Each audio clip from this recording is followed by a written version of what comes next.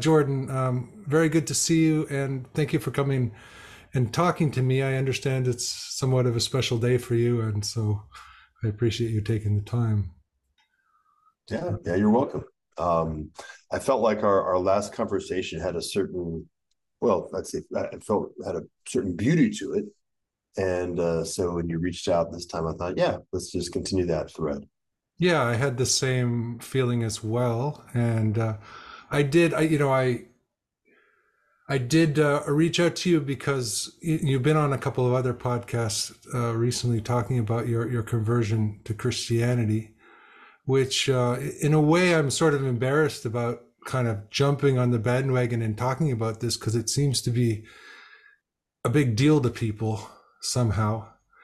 I've kind of considered myself a religious person for a long time, not within the Christian tradition. At least I consider myself to be connected in that sense. But so many people aren't. Uh, and so many people who we talk to just have no interest or, even a animosity towards religion. So Mhm. I guess I'm wondering about that. I'm wondering about your journey towards becoming religious. You've covered that in detail, that your story on the podcast with others. So maybe in this conversation we can sort of go deep into, like, your feelings towards Christianity, how that happened, what was your sort of like road to Damascus, so to speak. Well, it wasn't quite that intense. Well, at least not all at once. Maybe if you were to concentrate the entire experience of, let's say, 30 years into 15 minutes, maybe it was that intense. It's interesting to think about it that way. Sure. So maybe as some background, uh, Daniel Thorsten grabbed me and said, "Hey, would you be willing to share this publicly?" And so that was the first podcast. I covered kind of a part of the story. And then Jim Rutt, who I had scheduled to have a conversation with about Civium months ago, said, I want to have this conversation about Christianity as well. So those two podcasts are out. And then subsequent to that, but not yet public, I think, the folks from Doomer Optimism had a conversation with me, I think 3 days ago. And then Ken Lowry and I had a beautiful conversation yesterday. I think if you happen to be interested in this at all, I think you really like that one. That's the favorite conversation I've had so far. And Mm. so, um, my rule for 2 decades has been I never reach out, I never seek to be on a show, I never invite Mm. anybody to chatting with me. But if somebody invites me, and I have two feelings. One feeling is that they're coming in good faith, and that our conversation will be of kind of a higher service. This has been the case for 20 years. Um, well, I guess the third rule is that I have time, energy, and emotional resilience to engage in the conversation. Then I say yes. So Mm. there's been I think as you say, there's something like maybe a potential energy or a building up of water behind a dam where my coming out in a certain way has tapped into something that's out there. And so Mm. there's a meaningful amount of interest, and it comes from a variety of different locations. And so this is why I wasn't too concerned about saying a lot of yeses, because you talk to a different group of people than Ken talks to, for example. There's Mm. some of it's not really, I don't think, that much overlap. And more importantly, the perspective is different. And so this is kind of like the hyper conversation processing of something. Like if I think about it as a multiplicity event as opposed to sort of me, then it's more interesting. So that's the way I'm coming at it, at least in this context. Um, so let's see. So bring me back in. What's the place that you'd like to focus on? The road to Damascus. Yeah, I mean, your road has been very long, and I was contemplating on the difference between perhaps, myself and you, as we tend to do, and styles of being. And you're you're a very insightful, intelligent person who's worked in tech, and you strike me as just has been I've appreciated your thinking for a long time. Also I sense feeling behind that as well, but I sense that you're a thinking person. And if I compare yourself to me, I think that I became sort of religious in my 20s, from feeling and not having thought it through, which is very different. I just sort of jumped into it, and I feel like you've thought it through, I which is have, kind of interesting. I have thought it through. I think that's very fair. So to kind of to begin to put I don't know, Silk Road, some kind of road, some milestones in place.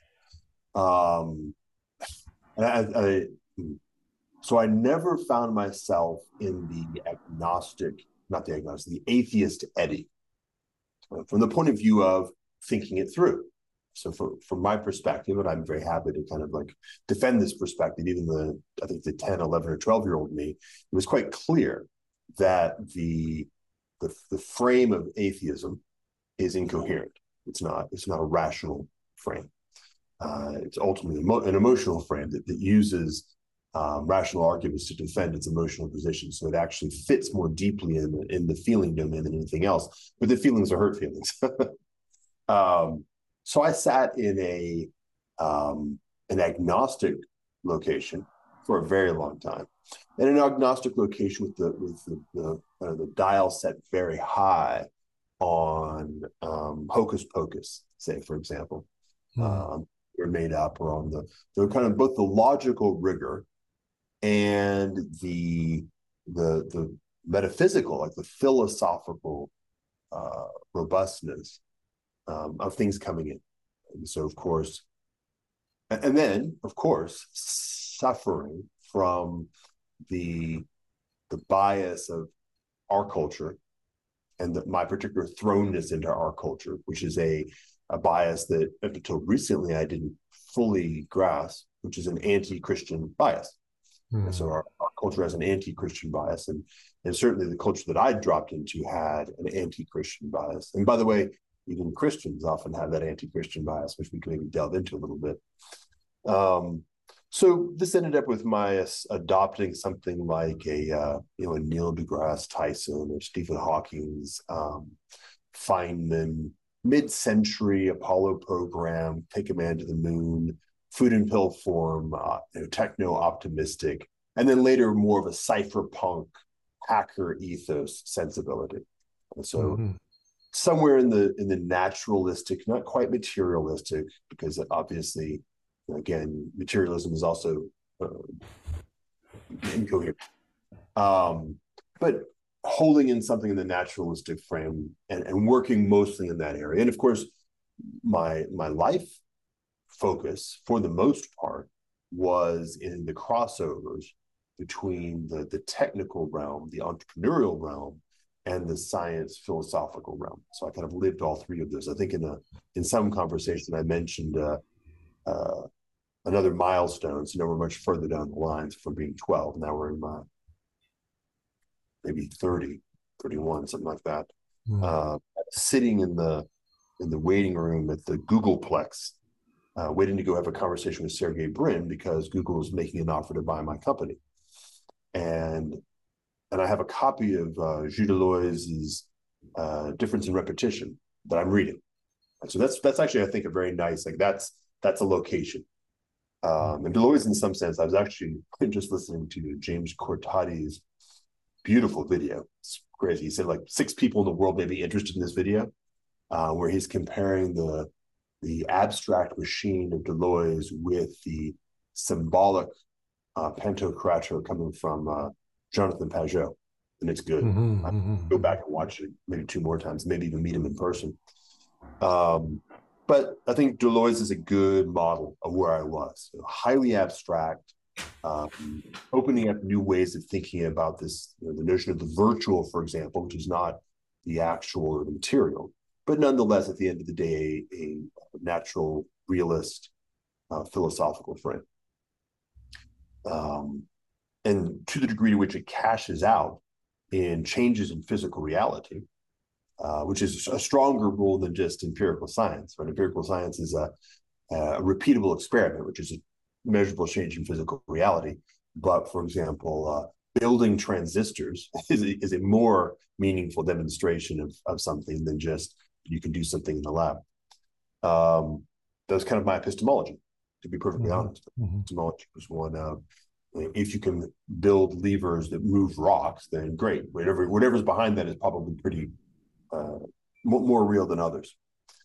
And that, like, that arc brings me in all the way through into the kind of the earliest Game B era. So we're talking 2010, 2012, somewhere in there. And during that time frame, I went through the portal of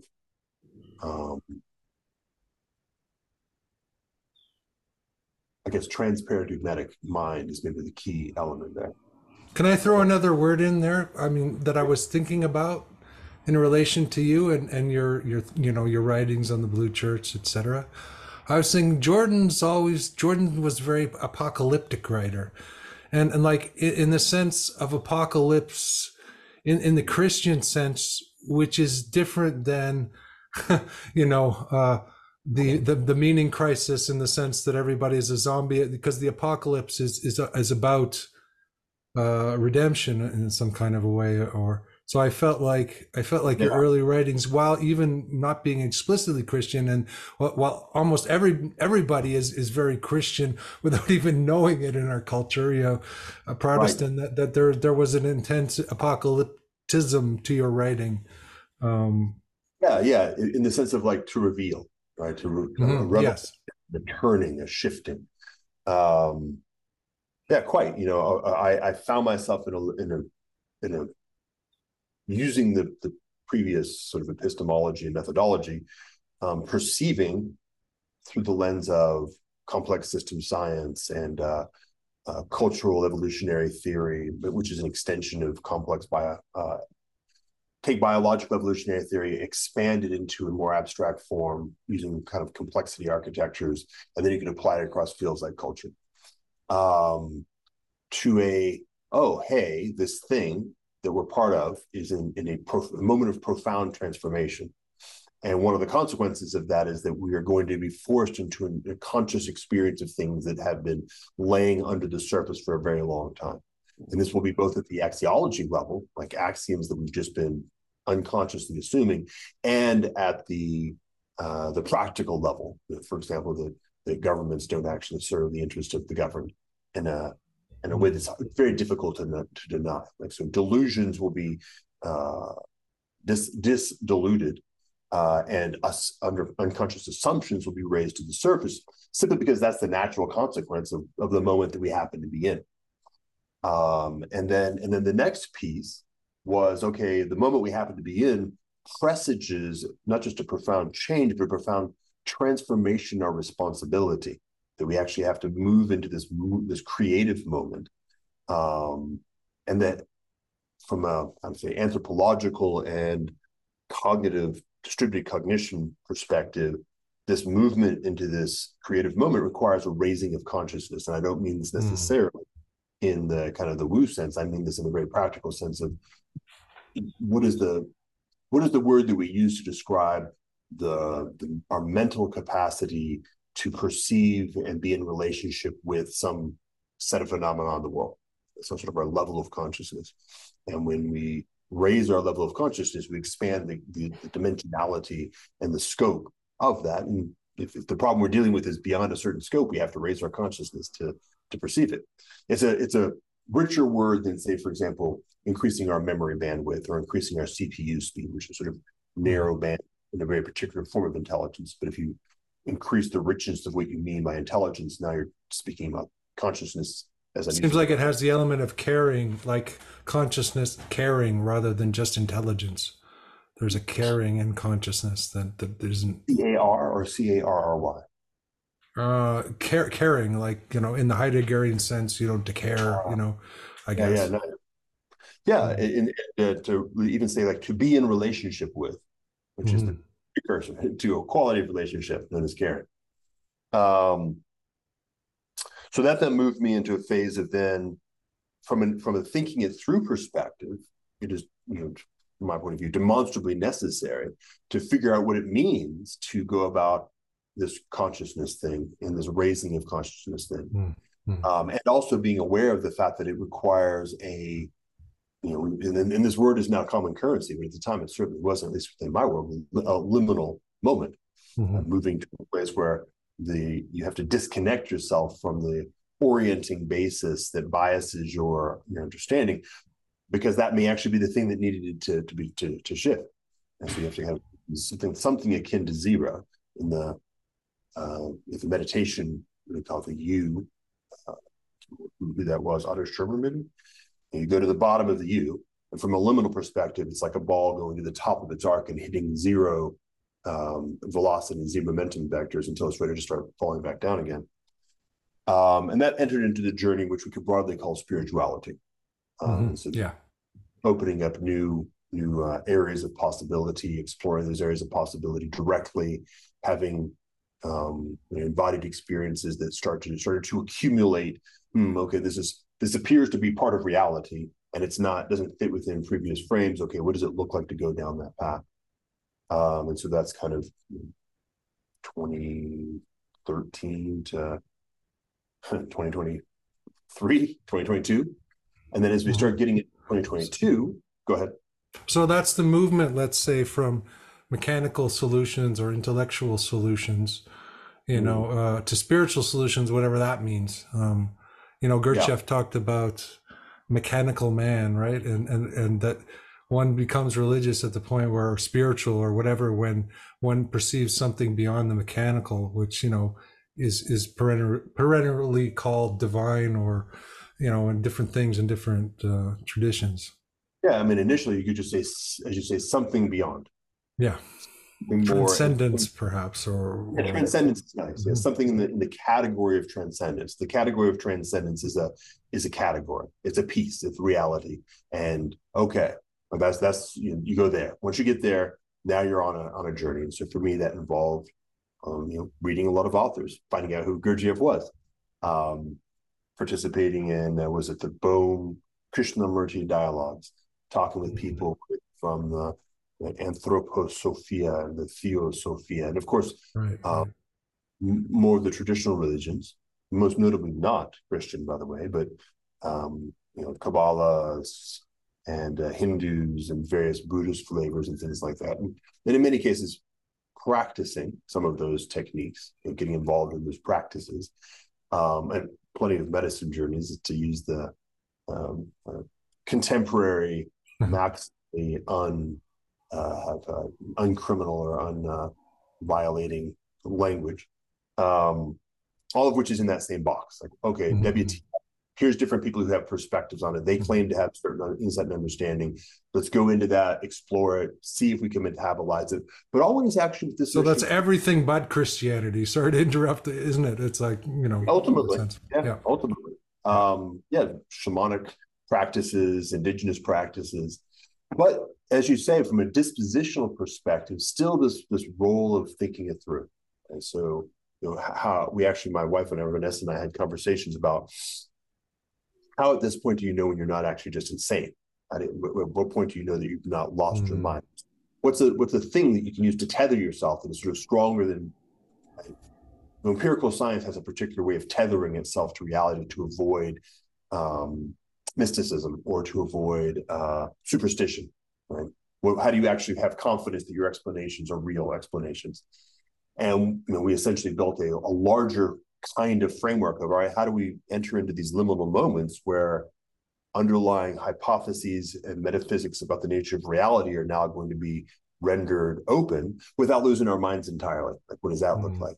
So, maintaining, I guess, a dispositional orientation towards rigor was definitely part of that journey. And, you may recall there was the entering into the religious phase, roughly 2022, 2021. And this for me began actually when I was looking at, oddly enough, economics. So I was looking at economics, and I noticed that you can't do economics properly until we actually recognize that the false dichotomy of state and market is a false dichotomy. And if there's a third term, known as the commons, that we have to explore. And then the inquiry was, okay, what is the commons? And then as it turns out, the exploration was, the concept of the commons is actually better understood as the concept of the sacred. that the sacred is the deep basis upon which the category of the commons Mm. is attached. Um, That changes everything, doesn't it? I mean, that changes everything. Yeah, absolutely. And so then the question is, what does an orderly approach to the sacred look like? Like, what does governance in the category of the sacred look like? All right, well, now we're starting to get in the domain of religion. And we're getting into the domain of what are the liturgies whereby we ravel ourselves together from a disparate multiplicity in the context of the sacred into communion, for example. Like, that's a very religious sensibility. Not very, that is a precisely religious sensibility. And yet maintaining and holding this unconscious or pseudo-conscious bias where Christianity is still beyond the pale. And so the language that John Vervaeke coined and owns, I don't own it in any way, of the religion that's not a religion, which, is actually in some sense a very nice, ultimately come like a process or an algorithm of, okay, we know that we have baby in bathwater. We want to throw out the water, but we don't want to throw out the baby. We're not quite clear how to do that. So how do we separate baby and bathwater? That's effectively what that phrase means. You want to just get rid of the ugly dogmatism and of religion, and then find out what the essence is, or what what the truest part of that is. Yeah, which is itself a religious process if taken properly. Yeah. And that exploration was a very deep exploration, and taking a look at that and beginning to do things like, for a moment, I called it the rectification of names. So noticing how many terms that are in the category of religion and or the category of transcendent. Oh, that's a good subject. Wow. Yeah, have been just turned upside down, and in many cases deliberately and intentionally, but even if not, rendered confusing. So words like faith, for example, or supernatural. Everybody uses that as to cast aspersions on religion, but they have all kinds of supernatural sort of assumptions that they don't question, at the same time, and we all do. So I always thought that's kind of a funny one. But yeah, and oddly enough, I was just having a chat about exactly that. That the word supernatural has been tagged as shorthand for meaning hocus pocus or for sure made up, right? And for sure made up in a maximally stupid and or manipulative way. Like, that's like kind of what the word supernatural means in that culture vernacular. And then, faith means something like kind of maximally degenerate delusional beliefs, something like that. Obviously, that's what you think it means, then you're not going to participate in it. So it's like sort of a perfect way of painting shit all over. And also the people who are engaged in those critiques are full of all kinds of bizarre forms of faith, which they haven't questioned within their own souls, I would say. I mean, it's always the case. Soul's another one, by the way, but not. Yeah, soul's another word. Yeah, exactly. Yeah, and if I wanted to do kind of the lefty thing and psychologize those who are making that critique, it's because they've actually built that aversion in their own soul. And so, of course, they can't directly deal with their own faith because they avoid their own faith. And so it ends up being quite, how do you say, either random willy-nilly or perverse. Because they can't look at it directly because they believe that faith is a bad idea in the first place. Yeah, and I find that, like, I've noticed I've been in events which resemble church, although they're not in a Christian building, and the words that are coming out are not Christian, but people are behaving. There's a preacher up there, and there's a bunch of people sitting in chairs, and they're shaking each other's hands, and they're doing, they're repeating different things, and it's like the church. They're the most hipster kind of people who are way beyond ordinary Christianity, who are behaving like Presbyterians. So anyway. Yeah, in fact, maybe we can kind of intercept there, because I think I ended up participating in a lot of that kind of thing. Yeah. Because I didn't fully grasp the necessity, and the word necessity is critical. It needs to be sort of underlined 2 or 3 times. The necessity of God in any effort to do religion, or let's say proper liturgy. Mm. So we can form liturgies, we can create communion. We do it all the time. Sometimes it's Yeah. even has a Presbyterian form. Sometimes it's the Super Bowl. But we do that all the time. We can't even help do it. It's how multiplicity forms unity. It's how we form groups that are able to have an identity that does something as a group. That's just a natural function. Yeah. That's not the problem. Yeah, I mean, even what I said, I didn't mean that to sound mean spirited. I think it's a kind of a natural thing. It's not always bad, but Yeah. Now the that is not the problem. The problem is something like proper orientation or directionality Mhm. and proper how do you say it right? Not integration, not architecture. Um, well, let's say I'd say wholeness, like the thing has to be whole yeah, and not whole broken, and wholesome, right? Whole and wholesome. wholesome. Yeah, you used that word before. It has to be well integrated. It has to be well integrated in a fashion which is based upon a deep health. Maybe that's a good way of putting it. Mhm. And I'm speaking about kind of the embryological perspective, right? So the process whereby this very insanely, intensely complex process of the grabbing of molecules out of the uterine environment milieu and out of the placental milieu, and then the assembling of them into this extremely highly complex organism, how it works, right? It actually hangs together as a well-formed human. And how do you avoid the errors? How do you make sure that you don't accidentally have an arm growing out of your forehead or that your heart's reversed, which sometimes happens, and Mhm. oftentimes, most of the time, is terminal. So that thing, whatever that process is, something Genesis is probably the right word. So that then becomes very close to the center of the heart of the religious problem. Like how do we do communion, but how do we do communion right? How do we do it well? How do we do it in a fashion which is both whole and in relationship with the whole, like the largest whole? Yeah. We're also wholesome, right? It orients us towards a higher and higher health, something which is well constituted and well integrated.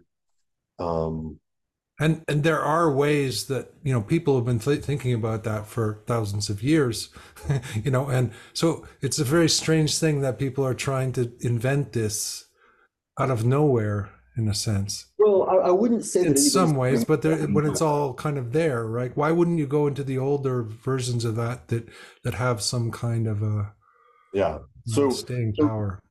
so let's pick that apart. Let's okay. So me first, do me first, and then third persons to keep it kind of in the right location. So Mhm. Okay. I guess I've always run through both an aesthetic filter. I actually have a profoundly aesthetic Hmm. sense of it, and then a kind of an intellectual rigorousness filter, and both. And I kind of try to use both to parallax. Truth And and so beauty.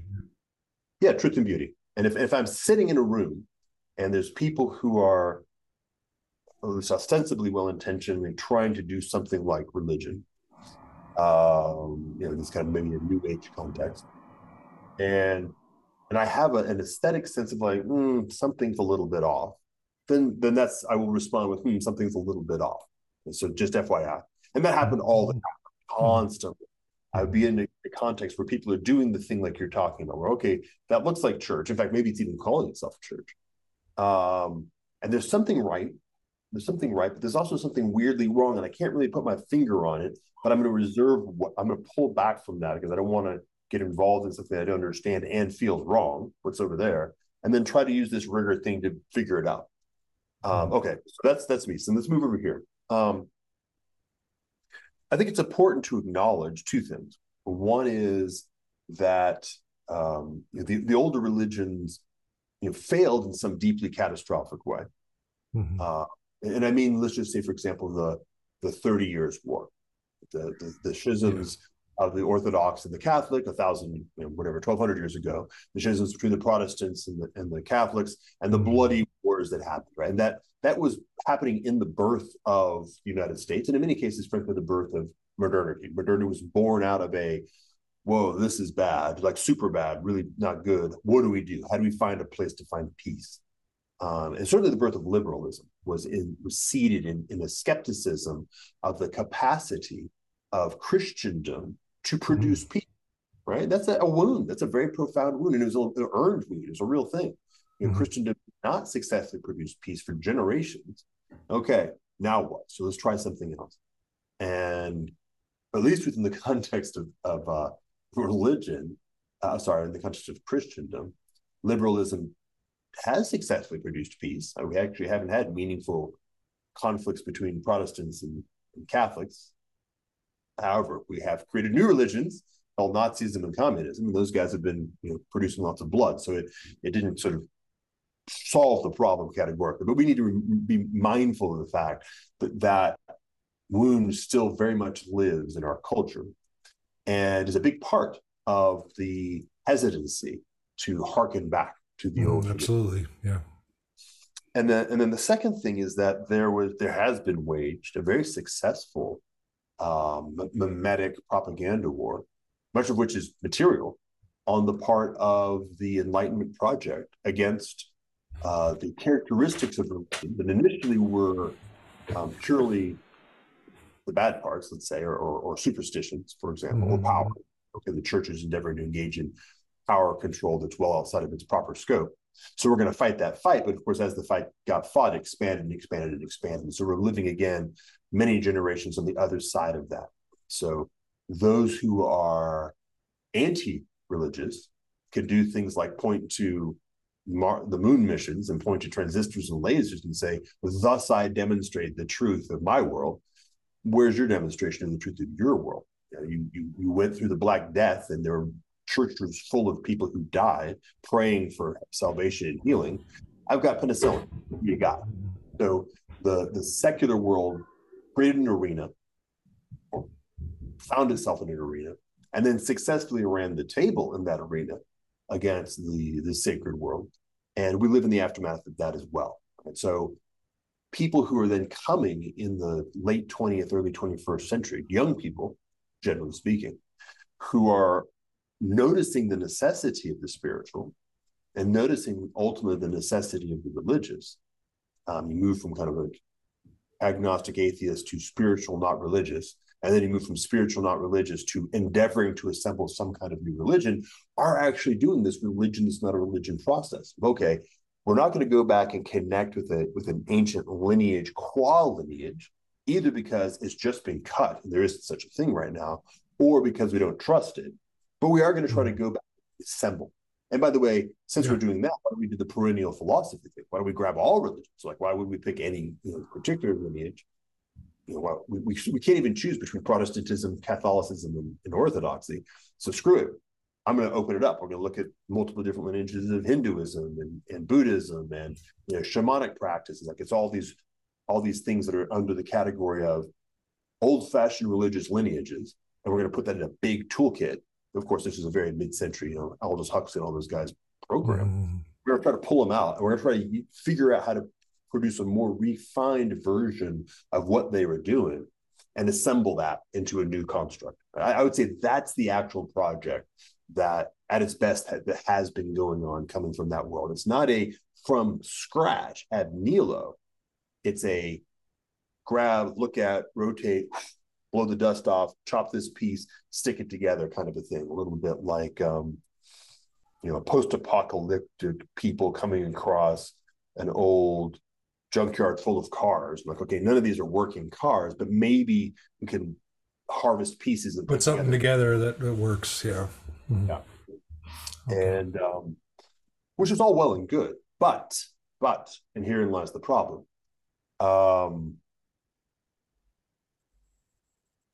Who's your God at the end of the day? What ended up being imported, broadly speaking, was either narcissism, which is say, I am my God, Oh my God. Okay. or the mind, right? or technology, right? Some variation on that theme.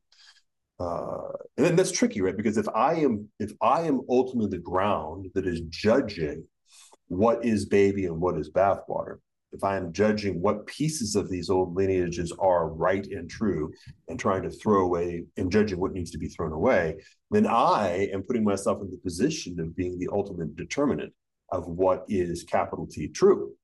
Well, that's Yeah. tricky, right? That's tricky because then ultimately I'm importing me as the actual center of the universe. And by the way, given the fact that we live in the most narcissistic age ever by lots, by margins, that's a like a low energy point that's hard to escape from. Like if you're using a methodology that is sort of implicitly narcissistic, and you live in a narcissistic world, and therefore are probably deeply narcissistic in lots of unconscious ways, it's going to be difficult to escape from. So a lot of those efforts are captured in that location.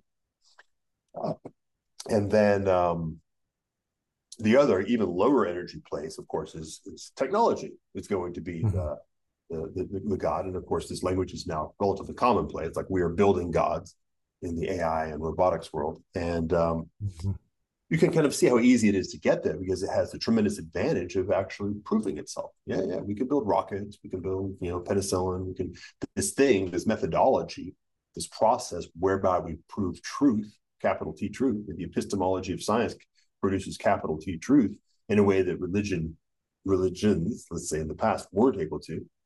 Let's put our chips on that. And of course, now it's become quite self-defined. Right? Effective accelerationism is a teleological, even an eschatological religion, premised entirely upon the escape velocity of the techno-intellectual world.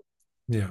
And you might buy that if you didn't have another sort of organ, Kirchhoff would call it an organ, that senses that there's something not quite right about it. And you said something interesting in your previous interview, I think it was with Jim, about beauty often being the primary, let's say, not truth in the sense, this is true and this is not true. It was, there seems to be kind of a macho type of attitude towards reality, more like something calls to you, and then you hear that calling, and it doesn't have like it doesn't necessarily have a name that you can that you can go out and advertise and tell people what it is. I mean, that's been my experience anyway. It hasn't been like, okay, I, with my ego, I personality go and search for this thing and then find it. That doesn't work. It kind of finds you, or it kind of appears to you. I mean, beauty finds you. You don't can't construct it in a way. Yeah. That makes sense. Language, yeah, absolutely. This language that I was just reading, I think 2 nights ago, was something like, the creation story. The God was so beautiful that he allured non-being out of itself into being. I like that. So beautiful that even non-being was pulled into beingness. And it's like, right. That's the only way that non-being will ever be pulled into beingness, because non-beingness is just mechanical and can't go into it. Yeah. So yes, I think this is actually, we're getting down to a very precise ground. So as I began to move into this last phase, the aesthetic piece was quite potent. The experiences that I was having in here, which I had been trained, by the way, in my Civium journeys to notice the difference between a wholesome and a non-wholesome community in a very profound way. Like, where does the wholesomeness coming from? Is it just superficial or is it deep? And as I found myself here, I noticed that I was in a truly wholesome community, profoundly wholesome across a wide variety of different dimensions. And the aesthetic sensibility was lighting up. Okay, this is good direction. Keep going in this direction. Follow it wherever it leads you. Attract it into. And ultimately that landed me in a Christian church. I mean, to kind of teleport through things that I've talked about this sort of stuff in previous podcasts, so I don't want to belabor the point. And then I had to come to terms with my own personal allergy, and then our cultural allergy, which had been prohibiting me or preventing me from being able to engage that lineage honestly. Like, let's just say honesty is exactly the right word. And with the adequate level of effort to work through the various prevarications and slanders that had been produced and hardwired into concepts, again, like say faith and supernatural. There's a swimming against that process that had to happen for a while to recover those elements so that I could then begin to navigate this space on its own terms and properly. And so the aesthetic was enough to hold me in that piece. And then I applied an intellectual effort over a period of several months of significant intensity and kept noticing. And there was a lot of encouragement because I would notice, oh, as it turns out, my perspective on this question was completely confused. And in many ways, the upside down. And so my sort of inhibition or my concern with this piece of it was actually illusory. It wasn't really with it. It was with a projection or a frame of it. As I begin to understand it on its own terms, I begin to realize that it makes a whole lot of sense, like a profound sense. In many ways, it resolves problems that I've been holding on to for a while. I'm now stepping into a higher degree of freedom as a result of integrating with, say, for example, sin, is to put one out there that's quite challenging to navigate through. And then the last sort of 6 months of that piece, 3 months of kind of a deep being held at a place of trying to chop my way through, and then increasingly getting velocity, like increasingly being able to punch through concepts, punch through notions, realize that my previous conceptions were negative or improper biases, and then beginning to live it, and noticing that as I lived it more and more deeply, it unfolded more and more richly, and that relationships just began to show up that were, how do you say, again, wholesome, like they were woven of the right kind of fabric. And the liturgical consequences of entering into this properly were increasingly evident in life, in myself, in my relationship with my wife, my daughter, and friends and community, et cetera. And that sort of brought me to the threshold of saying, okay, I'm in. I will be baptized into this as a member of this lineage. Mm-hmm. Interesting to me, like we talked about beauty and the calling of the aesthetics, and I live in France, and you can see this remnants of an extremely intense kind of culture that doesn't exist so much anymore. There's this sort of layer of the secular culture, and then there's this deep layer that's there but not being used, it would appear to me. So that was one thought I had, and the other thought I had was, it's interesting that your wife kind of brought you there, led you there, because that's kind of, it's a calling that comes from the aesthetic, or comes from falling in love in a sense, rather than an aesthetic of figuring it out in some sort of rational moment. Yeah, that's really quite beautiful if you think about it in terms of a partnership, or which a marriage must be.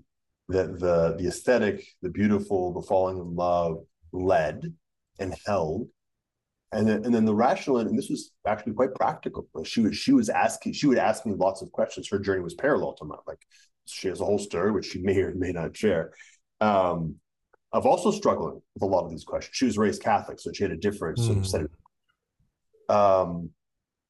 and so we would sit down and we would actually hash through the thinking through part. So kind of in the container of falling in love, the thinking through part was still very much there. I'm saying, okay. And, in many ways she would ask the questions, which is kind of perfect. She would ask the question and I would try to respond to the questions. And then she would sort of have a sense of, yes, that's going, what you're saying makes sense and it's hanging together, or no, that's wrong or off, or something's missing. And so we had this dialogical process together that contained all these different elements. So that's actually nice to put in there, by the way. This is not my journey. This is our journey. Right. So I was also thinking, as you were speaking, you said that, there was a sort of accumulation of insights that led you to be able to get it, because in breaking through kind of whatever superficial or cultural or, super ego notions of what the thing is. I was thinking that and then you mentioned in your other talk that like you got the Trinity, and that you understood the Trinity. And so So I wanted to ask you about that. I know that's an enormous topic. Like that's probably like a 5 hour podcast, Oh, I'm interested in, it's like, what is it that you saw in the Trinity that you found so profound? okay. So first, somewhat interesting is that as you sort of began shifting into this new topic, um, I noticed that I had two things lined up. One was the transcendent, and the second one was the Trinity. Mm. And then when you said the Trinity, it's like, that's apropos. So if I want to kind of put the big arc into big milestones, particularly for anybody who's kind of vaguely coming from the world that I came from, I would say the first portal is the transcendent. And so, hey, Mm. if you're living in a world that doesn't have the transcendent as a part of it, that's wrong. And so add Mm. the transcendent, and, that's a journey, but that's a really good, how do I say, I will put my chips in that, Yeah. do that. Okay, Yeah. so then when you're in the transcendent, and now you're kind of in the world of, say, spiritual, not religious at a minimum, or experimenting with different kinds of religion, or frankly even an existing religious lineage, but if fight that fight. The Trinity. Okay, so as you said, this is no, I do not understand the Trinity. That's not the right way of describing it. In fact, something like one major piece of the Trinity is the way I visualize it is kind of like a crown, and the vertical part of the crown is orienting in the direction of the mystery. So it's beyond understanding almost by necessity or by definition. And then there's the part of the crown that in some sense you can put on your head, and that is the limits of understanding. And so when you take uh, okay, so we'll go back. So I had trained my mind on Western philosophy, and then brought in a lot of Eastern philosophy as well, but very heavily trained on Western, Greek, Platonic, a little bit of medieval, tons of contemporary. So like people like Foucault and Deleuze and folks like that. Um, and there's a lot of sort of basic, deep, bottom of the stack philosophical questions like unity and multiplicity. And what are the ontological primitives of any possible reality? And what happened is as I was, it's funny, when I first encountered the Trinity, by necessity, right? Shoot, thinking about Christianity, I'm going to have to deal with the Trinity. It was about as far into the the yucky or to be avoided piece. Like I had original frame of it as being a very sloppy and silly, weird, superstitious nonsense. I don't even have the right language for it exactly yet, but it was not even. It's like a bad comic book, something like that. A poorly written comic book.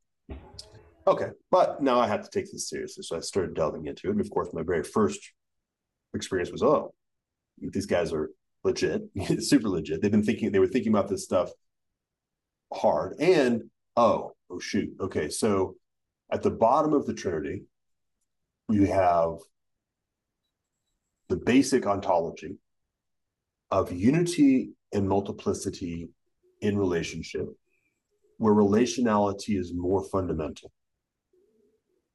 And so we have now characteristics. Think about any ontology you want to build with. You have to have an ontology that includes the notion of unity or identity.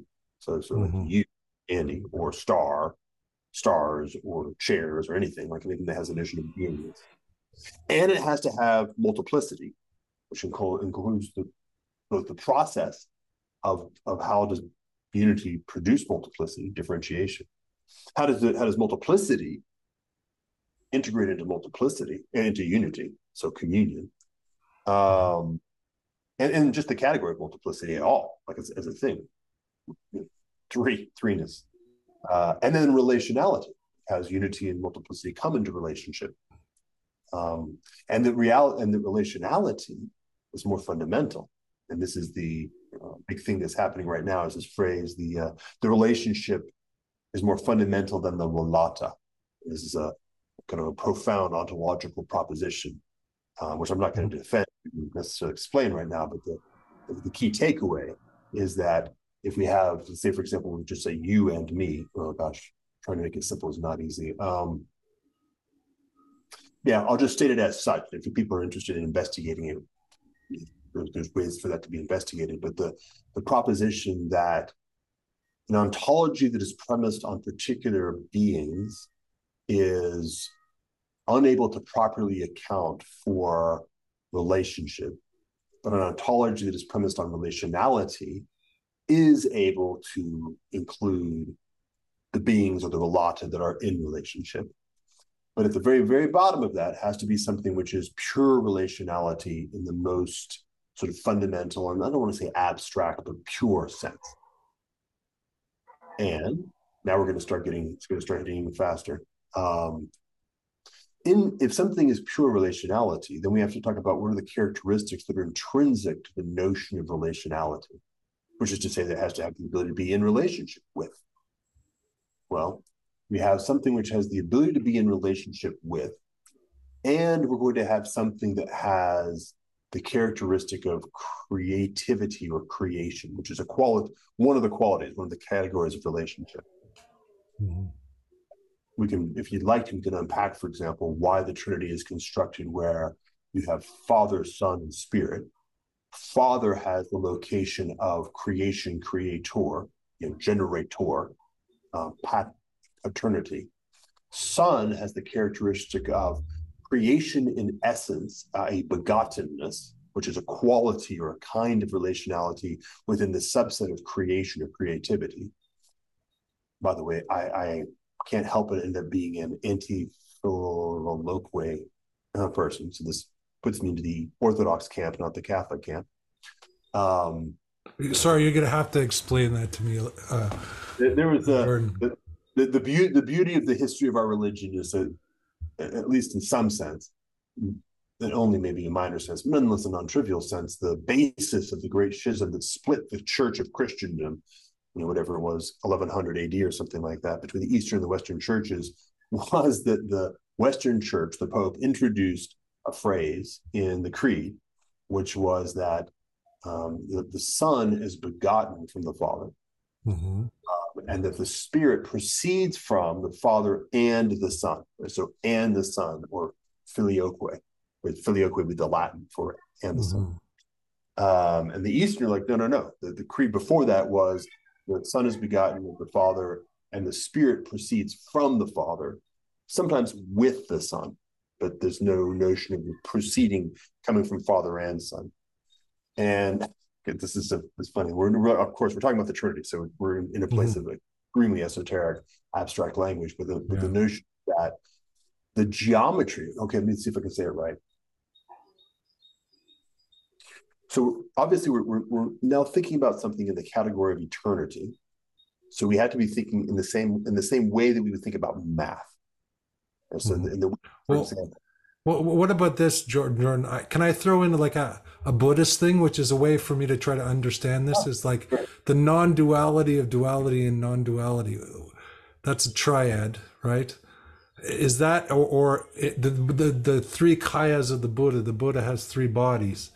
One is unmanifest, one is subtle, and one is here. It's love, or it's. Okay. So does that map on at all to the Trinity? I mean, that's the Buddhist Trinity, you could say, but I would say we have to, although I don't understand it well enough. But for example, that notion of love, right? Love speaks to the notion of relationality in its essence, right? What love requires a beloved, right? A lover and a beloved to be loved, which means that love, right? Think about the relationship is more fundamental than a relata. Love taken as love is pure relationality. And then it, by its nature, calls forth, because it calls the beloved and the lover, which are characteristics that are intrinsic to the notion of love. But any particular beloved and lover are not the thing that defines love. Love defines its own essence, to say. Mm-hmm. So that's the key, is to put it there. But then we have to have the ability to be in, and this is the big difference between the Christian and the Buddhist, of how do you say, personhood, right? So it's not an undifferentiated or a non-personal, impersonal. And the Trinity brings forth the notion of personhood in necessity. And we can think about that in terms of what is the surface area or the volume of relationality. Pure relationality, to be the kind of the highest possible point. Remember, we're trying to find something that's at the top of the stack. Mm-hmm. Principle. What is that with which you, and Sweeney, can have the most intimate relationship with, the highest possible complete relationship with, which is you're able to unfold yourself and come into contact with the most, well, some aspects of you, mostly intellectual aspects, can come into a conceptual relationship with impersonal, right? The impersonal. It's almost like the intellectual is nature, it's the impersonal. But your heart can't come into relationship with the impersonal. It's not the nature of the heart. Yeah. The heart has to come into relationship in person, right? It's a personal relationship in its essence. Like there's no other way around it. So even kind of like a proof of existence, the fact that we humans have this diversity of capacities of relationality, which we have with each other, right? I can be in relationship with you impersonally, and I can be in relationship with you personally. Well, then the category of personal relationship must be included in that which represents the whole of the whole. Yeah, well, I agree with that. I fully agree with that as, a practicing Vajrayana Buddhist, which is different, I think, than the Mahayana and the Hinayana Buddhists, in that relationality is the ultimate thing. That intimacy and relationality is the ultimate. So that part I don't feel to be contradictory to my own path, in a sense. Oh wow! So what I'm perceiving is that I would propose, and I don't know if this is accurate, obviously, but I would propose that if I'm correct, that the Trinity is the most compact, necessary, and sufficient for any possible reality, and we can do that work conceptually, and then we notice that to actually do it properly, we then have to do it actually relationally. That the variation, like the process of, say, Buddhism, would arrive at the same location. And then the big difference is that Christianity has the incarnation, which Buddhism has a variation on that slightly, but not quite. And the incarnation is also necessary. This is important. The incarnation is, in fact, necessary for a maximally complete, compact, let's say, ontology of God. You have to have Father, Son, Holy Spirit, and we can sort of talk about how that maps to different categories of different religions. We have to have this notion of begotten, this notion of proceeding. We have to have pure relationality. We have to have love. We have to have unity, multiplicity. We have to have community. We have to have differentiation. We have to have all those characteristics. And then as we start moving further and further, we actually get this one particular piece that comes out, right, from the eternal into time. And there has to be a movement where the full personhood, the full personhood of the divine manifests itself incarnate, right? Makes itself part of the chronological flow to enable the suturing or the communion to actually have a touch point that is available to that which is operating at the level of the finite. So wonderful. Oh. So that's where when I sort of went through all those checks, like check, and I landed on it. Then I had the aesthetic sense, that the aesthetic sense of what happens when you come into harmony, like when you've got a bunch of people who are just beginning to try to find harmony, and then suddenly you hear, right? There's a click, right? There's like everything's moving, there's a click, and you're in harmony. And I was like, whoa! Like I've thought about a lot of things. I mean, worked with Forrest Landry stuff for years. All those boxes are getting checked, and as I check these boxes, I notice an increasing felt sensation of harmony. And then when that last piece dropped of the necessity of incarnation, then it was a profound feeling of not just, oh, this is exactly right, not a profound feeling of feeling harmony, but a profound feeling of participating in harmony. And that I think probably is the actual moment of my conversion right there. If you really want to put a very fine point on it, sitting there, reading, thinking, reading, and then all of a sudden, something like I actually became part of this thing. I transitioned from being third person thinking about it to noticing my way. I was noticing a way of coming into relationship with it, where suddenly the relationship clicked. And I was actually just part of it. I was part of the Mm, whole, right. uh, in a very particular kind of way, right? Not a drop in the ocean part of a whole, but a very particular kind of relationship. And it was like, whoa, okay, that's that. Like all the intellectual stuff just checked out. And it can kind of let go. All it really does is if it checks out, it lets go. It doesn't do anything more. And then the aesthetic part checked out and it kind of holds. And then suddenly there was something more like the essential and the existential of, oh, okay, here we are. We're actually now sitting in the good. The, the beautiful brought Mm, us here, the truth coordinated, and now the good is actually present. Right? The hermeneutics of presence is maybe the way of ending that arc. mm. Well, I'm glad we got to the incarnation because that gives me the opportunity to ask the question that I want the next question I really wanted to ask you actually. And Bonita Roy brought this up actually in a discussion we were having. Um, I was listening to a podcast with Nick Cave. Do you know Nick Cave? I don't think so. He's like he was in a band called The Birthday Party, Nick Cave and the Bad Seeds. Hard rock dude. Very biblical, like in his early stuff, but he's the last guy you would ever think that would convert to Christianity. So I'm listening to him talk about how he's now going to church, and you know, it was just a shock to his fans because but it was obviously intensely biblical all the way along, like just in the way he in his poetics, a bit like a Bob Dylan of hard rock or something like that, Okay. or in any case. And I was listening. The interviewer was interviewing him and asked him this question, and which I wanted to ask you, which sounds like a bit of a cheeky question. But he asked the question like, what does Jesus mean to you? What does Jesus Christ mean to you? And that was Bonita's question as well. So if you're a Christian, what is Jesus? Who is Jesus? What is that's the question. That's the big question. Yeah. Okay. Well, I have well, it's just better. This is an unlimited or there's not the full list. These are two things that come up that are in the foreground.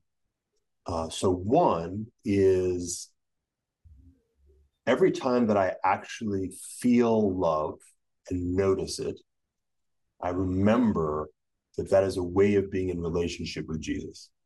So Jesus means to me the embodied experience, the experience of the human experience of love, the source of that. Like in some sense, like I can say, okay, I feel warmth and I look at the fire and I see the fire as the source of the warmth. When I Mm, feel love, I notice the presence of Jesus. So that's one thing of what he means to me. Is like, I am the light and the truth, the source of that. And then when I perceive it or experience it in creation, right, in physicality, in reality, I'm oriented towards the source of that and reminded of the source of that holds it together. The other aspect is this aspect of, let's say, the way, the like a hand reaching out in the darkness. Right? So the metaphor actually is funny. I came to this with Ken Lowry. The experience of you're in a cave, it's a dark cave, and you're trying to find your way out. So you're climbing and you're seeking kind of an upgrading. You're engaging in hill climbing. It's hard going, but you can kind of sense up and down. You're moving up. And then by the way, the opening of the transcendent is something like having a little bit of light and a little bit of fresh air that gives you a better sense of upness. And as you move up, there's a changing, because the upness doesn't change in the dark, but light does change as you move closer to the source of light. So the transcendent opens up that. You increase that as a directionality and dimensionality. But Christ is like if somebody drops a rope through that opening all the way down to where you are. And it's a hand, a thing that you can hold on to, that you can return to, that guides you in that directionality of up, which is equal to our capacity as deeply finite beings. Right? So this ability to return, the ability to participate in mercy, for example, like self-mercy, mm, self-forgiveness. Mm. Okay. Once again, it's the same thing. Funny. Nowadays it's like, okay, once again, I came off the way, whatever it is. I got angry, I got confused, I got greedy, whatever it happens to be. Okay, and remember, yeah, that's right. You actually do love me in spite of all of that, and you are providing the way.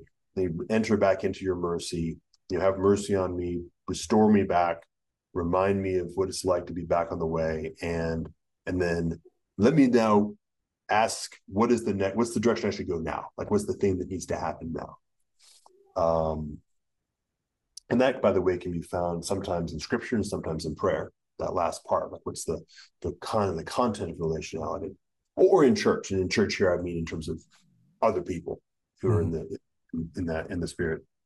And that's actually also very powerful. So maybe a third piece is this concrete like directionality of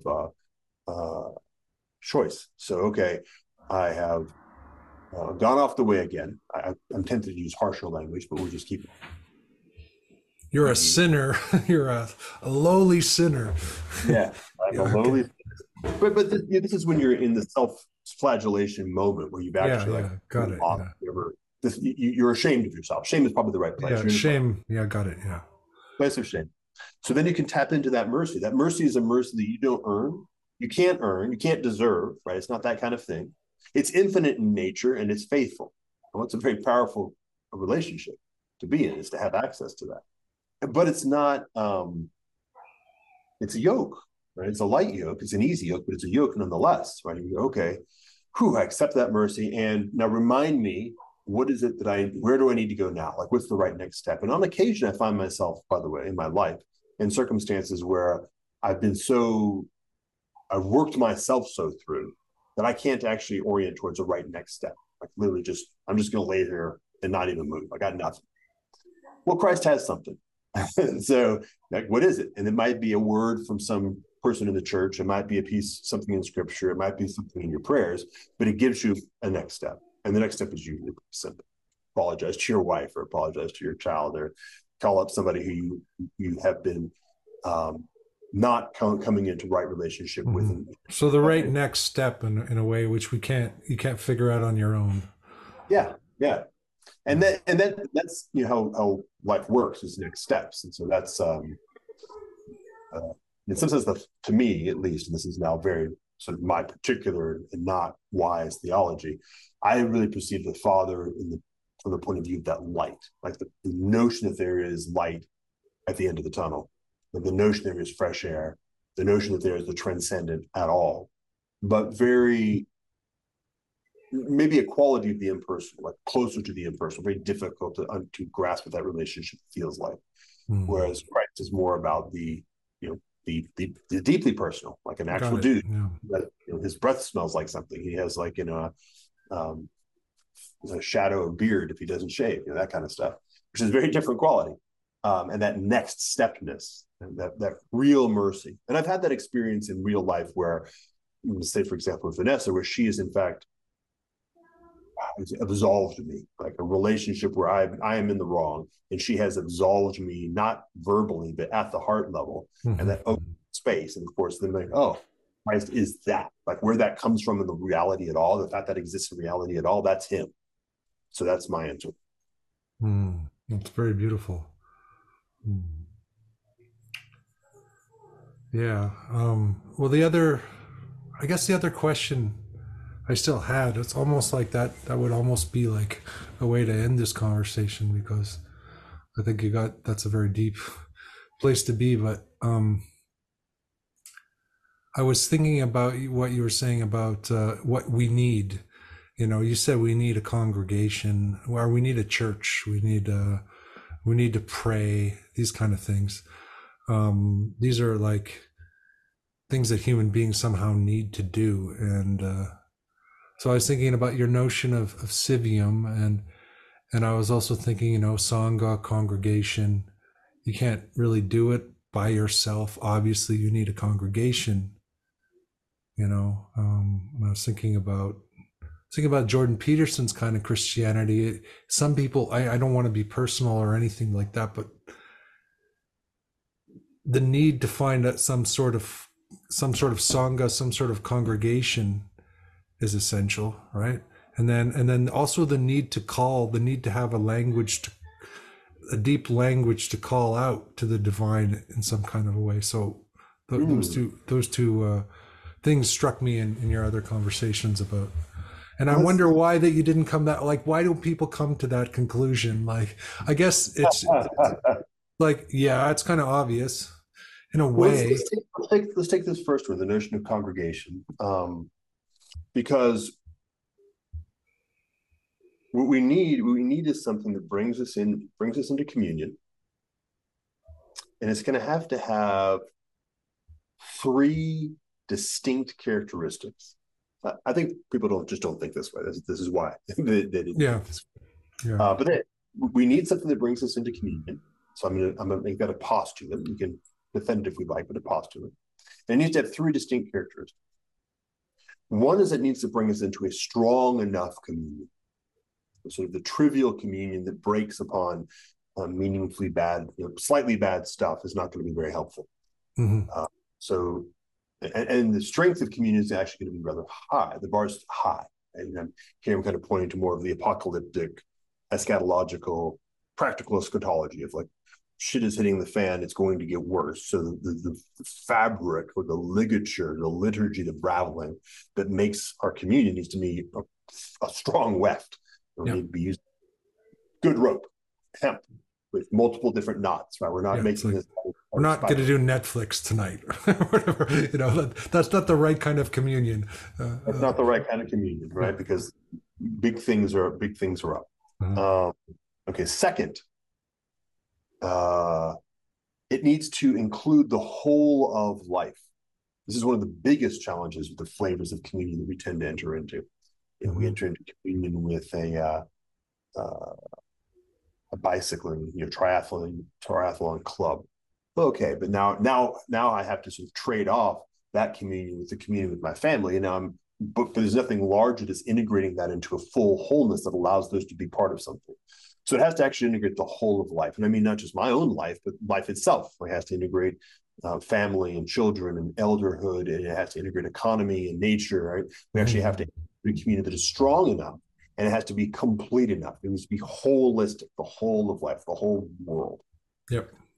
And then the last piece is both trivial and transcendent. It has to orient us into relationship with that which is of the ultima, or the actual ultima, I mean, the transcendent that is outside the whole of life, which is the only basis which can enable us to have proper orientation in a context as large as the whole of life. The only basis which can be strong enough to actually maintain us in the relationship with the most meaningful interventions. Right? So we need to have something like, say, true north, if you'd like, or the actual North Star, or the highest point, or the ultimate concern. And by the way, is able to bring things into their proper organization. What can provide the organizing principle that it can allow us to put the relationships inside our holistic communion into their proper balance? Like, well, when should I be spending time with my wife as opposed to my daughter? Well, that's actually very hard. Well, if I have something that transcends all of that and actually has an order built into it that is eternal, is utterly unsubject to the movement of time and space, then one, I can be sure that it's strong enough to deal with whatever, say, for example, the acceleration singularity throws at it. Because no matter how powerful that is, it's all powerful in the realm of the finite. So if this is coming from the location of the infinite, it's strong enough. And if it's coming from the location of the infinite, not undifferentiated, but actually with deep structure all the way down to the most minute level, then it's also clear enough and rich enough to inform, to provide the informing. So that would be the ingredient, the distinct characteristics of communion that are necessary. Mm-hmm. Okay. So what about prayer? What does prayer mean to you? How do you pray? And what is that? What the hell? A lot of people don't even know what that means, I think, or don't just find it something childish. So I was introduced to prayer as the thing that complements meditation. Mm-hmm. So meditation is the process whereby you become disconnected from the attachments and the habits of the monkey mind or of the ego mind. But then when you get to the very bottom of that, you are now in the place of a certain kind of purity, but also a certain kind of purity that lacks full capacity to come back into relationship with life, the world. Mm-hmm. So prayer is the characteristic of coming from a place that is transcendent to your ego, entering into choice, into action, and sourcing guidance from connection, relational connection, not abstract or semantic connection, but relational connection, sourcing guidance by virtue of actually being in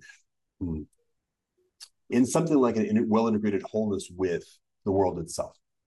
And it's funny, I can do a metaphor at the mechanical level. It's a little bit like how the heart, the lungs, and the mind are part of a larger body, and therefore we resource each other. The heart is not operating separate from the lungs and the mind. It's operating in that context, and it has ways of being in relationship with them to guide it in its, we're running, better start beating faster, that kind of a thing. So it's like that. Like, it's actually being well held in relationship with the transcendent and with the immanent, part of the world, and then using that relationship to begin guiding choices in relationship with the world. So prayer is that category. Then you have to enter into the question, what are the practices of prayer that are appropriate to that category? But notice that distinction. Like, the same thing happens with faith. It's like prayer, I've now kind of carved out a category that we don't have a good way of resolving that. Which is fine, even if you're not a Christian or a Buddhist or anything else. You can still work with that.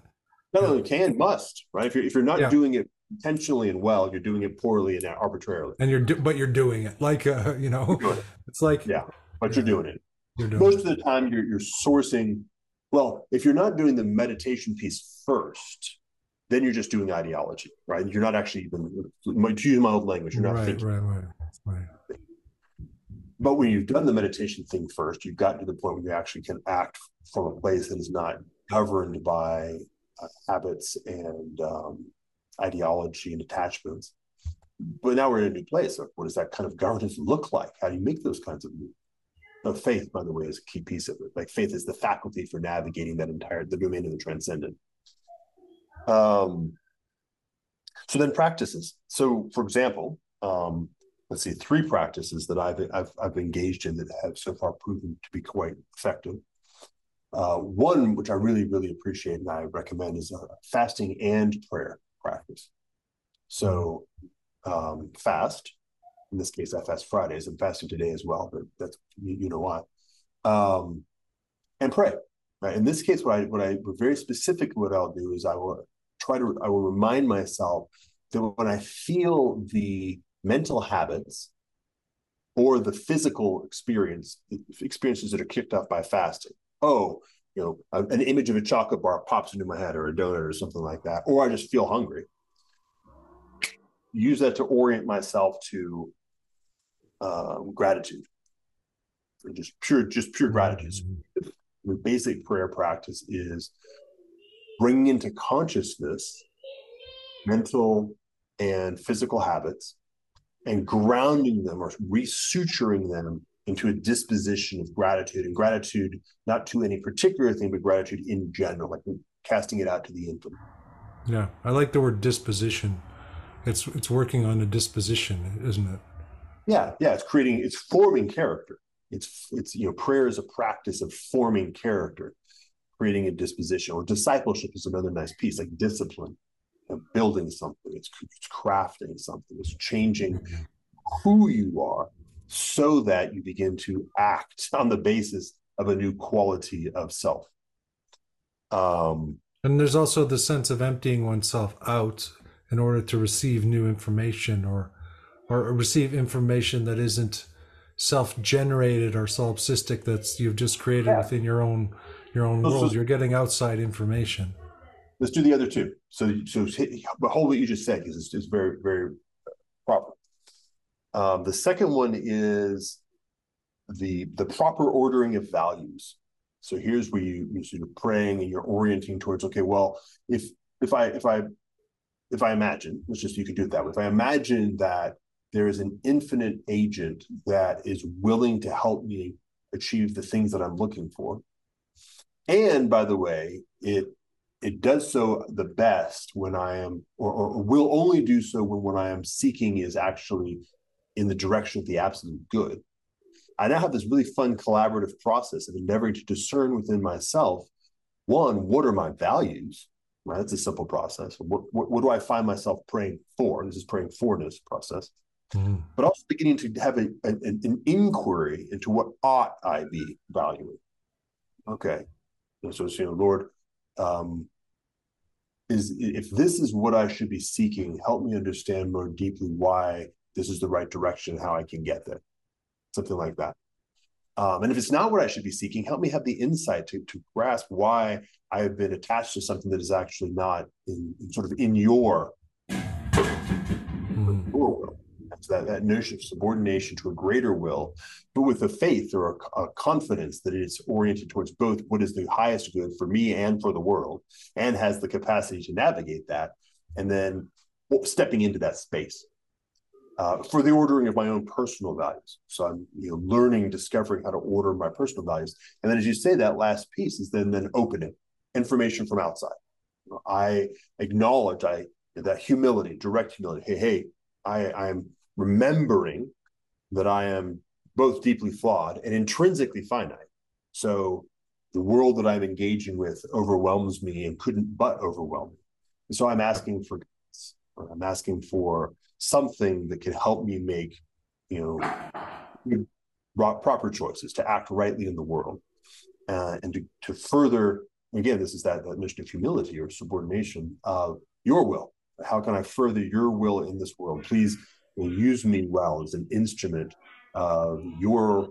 process. So that's like the Jesus prayer is like, not my will but yours be done, something like that, or I don't know that as the Jesus prayer, but that's definitely part that's a good prayerful practice. There probably is a very particular term for it, but I don't know it.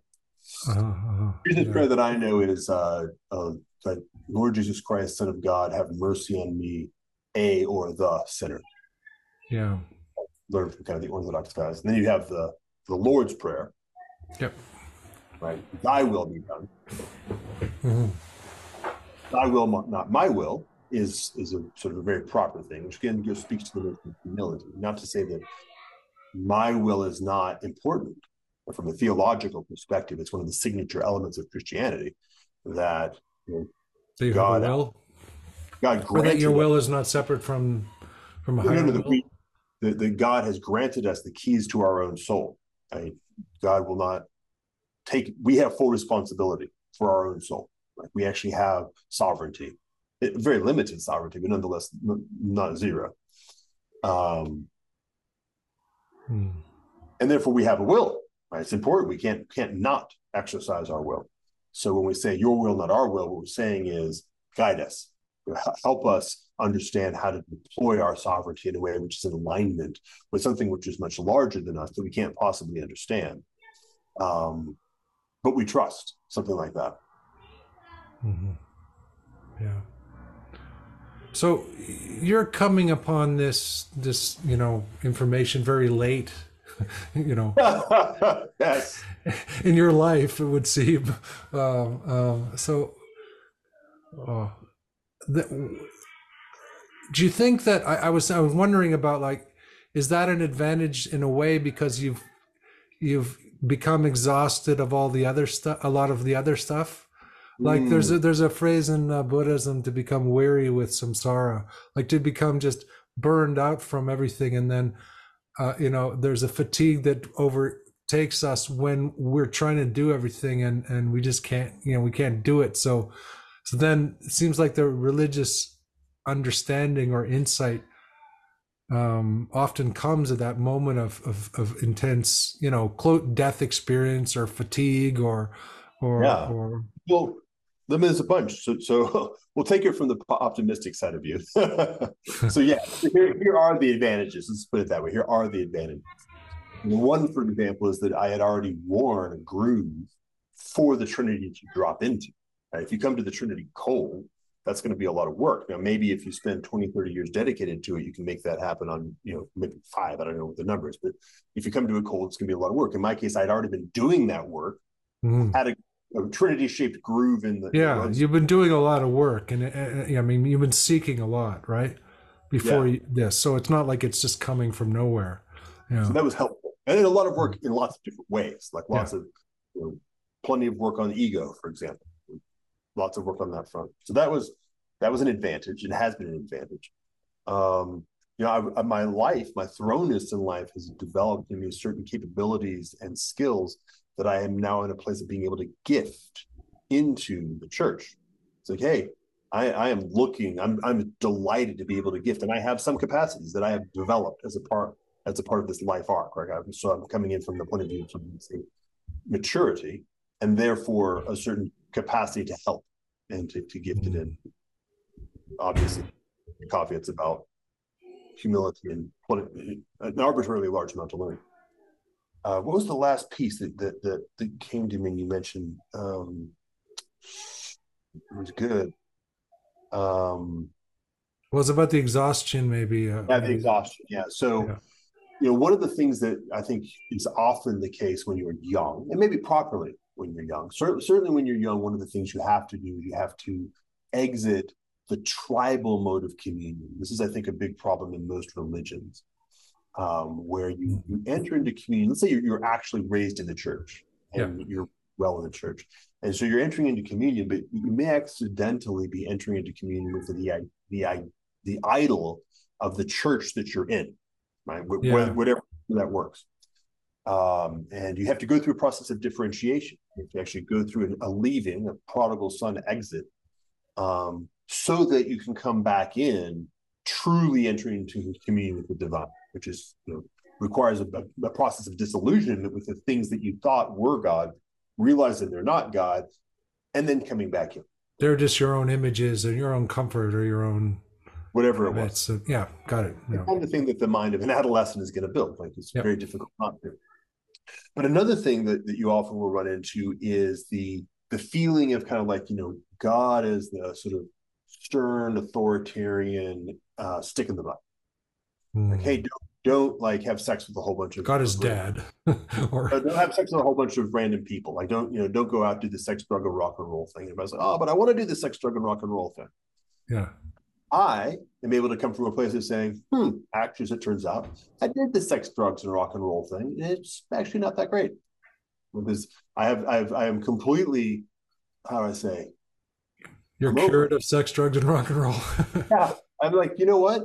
I am utterly uninterested. I actually grasp the wisdom of why those are, let's say, sinful. And what I mean is off the mark. Like, they are distractions. They will waste your time. Those are very good ways of putting it.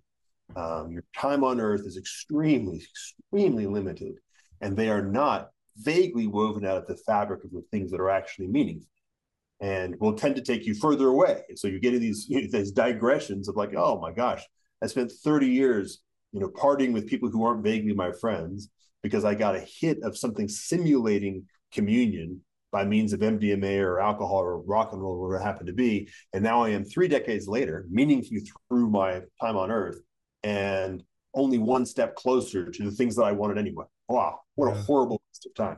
Well, the palace of excess sometimes, that quote from William Blake about the palace of excess leads to wisdom, or whatever. There's a way in which, I don't know. Yeah, Anyway. yeah, and there's, I can say, through the palace of excess, not as much as some, but more than most, I would say. And maybe it led to wisdom. And I can say from that place of wisdom to younger people, you don't necessarily have to go down that path. I mean, if it is the path that you're going to be going down, then I can help you there too, by the way. Don't do these things. That's a bad, I can tell you that's really for you. But for the most part, say, you're missing nothing. Like, if you're feeling that what you want to do is you want to be a mother, and you're 17, and you just feel very compelled to be a mother, but part of you feels a bit of like FOMO that you're missing out. I can tell you're not missing out. Like, having a career as the vice president of marketing at an ad agency is not a fulfilling thing.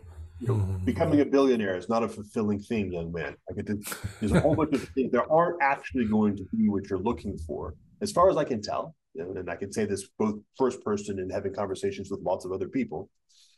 And if you have a deeper pull in a different direction, maybe I can help you just like not have these things pulling you away. So you can just be committed. Like, yeah, if you really want to be a mother, yes, be a mother. It's a profoundly beautiful thing. And if that is where your heart's yearning, and all you feel is like a false attraction to something that I can assure you is profane, I will assure you it's profane, and hopefully free you, liberate you to pursue that which you actually yearn for anyway. Something like that. Like that can be something that perhaps I can have some service by coming to this so late. And an embodied humility, because I can now actually have a very high degree of clarity of like, wow, you guys know stuff that I will probably never really know, which I know is more meaningful than all this other stuff that I happen to know. Neat. Mm-hmm. Mm-hmm. What about the suffering piece? Like, because it seems that Christianity places a lot of emphasis on this guy up on the cross being tortured to death, and um,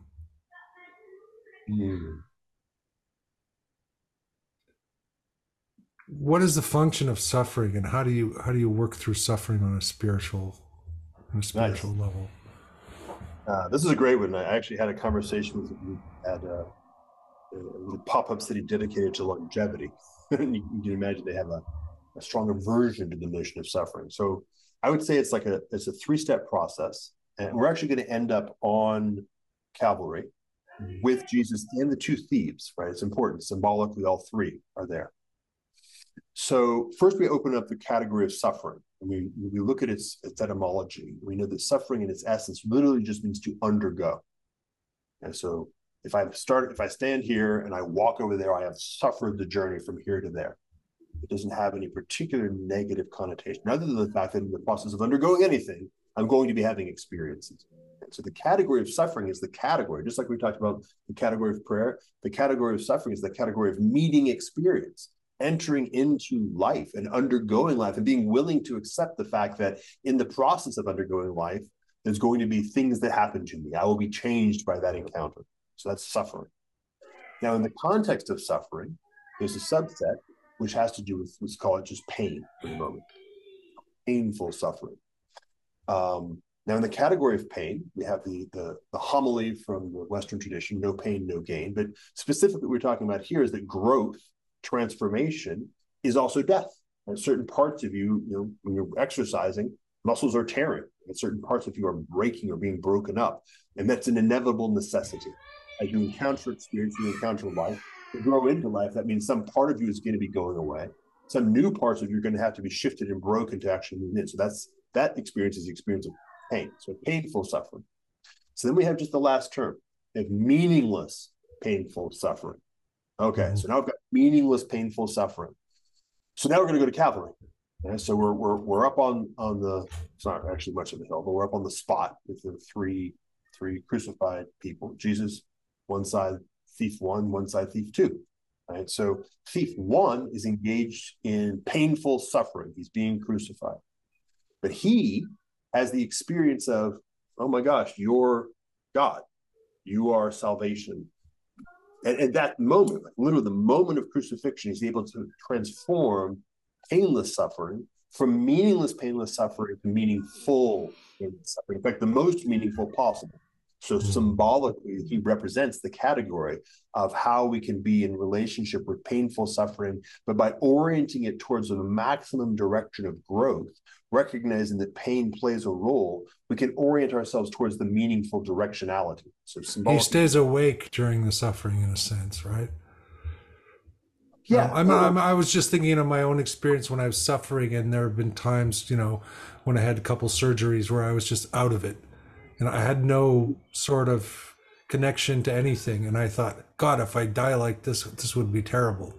And then other moments where I had some feeling of gratitude and love and, meaning. And so it's like the two thieves are living within us all the time. Oh, yes, all the time. So the example I have that landed most powerfully is I have a friend who's one of the best body workers I've ever encountered.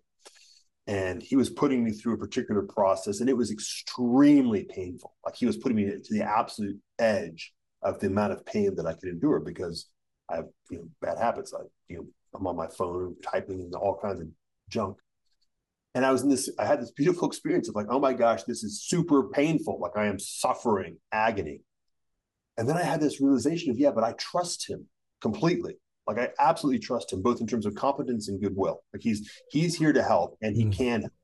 So now what I need to do is I need to orient myself towards surrendering into the suffering, surrendering into the pain, so that the work that needs to be done can actually be done all the way down. Like if I'm going to suffer pain, I want to have the consequences of that be as productive of growth and health as possible. Yeah, because the other guy on the cross is, doesn't have a friend. He's just, that's the most lamentable state to be in. He suffers pain meaninglessly. He literally rejects meaning. He rejects Christ. He actually is present to the possibility. He chooses the path of rejecting and therefore consigns himself to perfectly meaningless pain. So that's the category of suffering there. So now what you have is a much richer tableau, which Christ sits right smack in the center of, right, representing the maximum pain and the maximum meaningfulness simultaneously, and the locus or the symbolon, that which brings us together, symbolon, that which brings us together, the symbolon that allows us to participate in the orientation towards maximally meaningful suffering. And so, how's that as a phrase coming from Christianity towards Buddhism? Maximal meaningful suffering. Yeah. Well, yeah. I mean, I guess it's the same. I mean, well, they're different. I think all the religions are the same and different. Let's, whatever conclusion you come to, if it's the ultimate conclusion and the deepest conclusion, it can be found in multiple different places. But that's quite something. Yeah, the three guys and Jesus up there. Yeah. Yeah, and remember, like in the Christian architecture, Jesus is God, right? So you literally have that which is eternal, that which is infinite, that which is perfect. The word is condescending, or coming down to, choosing to come down, to engage in maximally meaningful suffering out of love for us. Like all of these, every single one of these pieces are a build. Like it's all of that is a build. So that, out of love for us, so that we can reconcile, we can become the thief on the left. We can transform the necessity of our experience, the fact that we are going to be suffering, and the necessity of pain in that experience into meaningful, or at least oriented in that direction, which is, by the way, called theophany in Eastern traditions, as I understand it. Theophany means suffering nobly. The process of becoming more and more like God. The process of becoming more, right. Oh, got it. Okay. All right, man. I think we may be done. Okay, yeah, that felt very, very, very rich and a lot to digest. So thanks so much for doing that, Jordan. Yeah, just I feel like I need to continually caveat. So remember, you and anyone who wants to watch this, I'm doing my best, but I don't really know that much. So if my theology is wrong, I apologize. And if it's heretical, I willfully will submit to being burned at the stake. I do not endeavor to bring anybody off the mark. And I'm doing, and if I'm making mistakes, just please go to somebody else who's deeper and wiser than me to get better guidance. Okay. Thanks so much, Jordan. And thanks for your conscientiousness and, and all your thoughts over the years. Yeah, you're quite welcome. Well, have a beautiful day, my friend.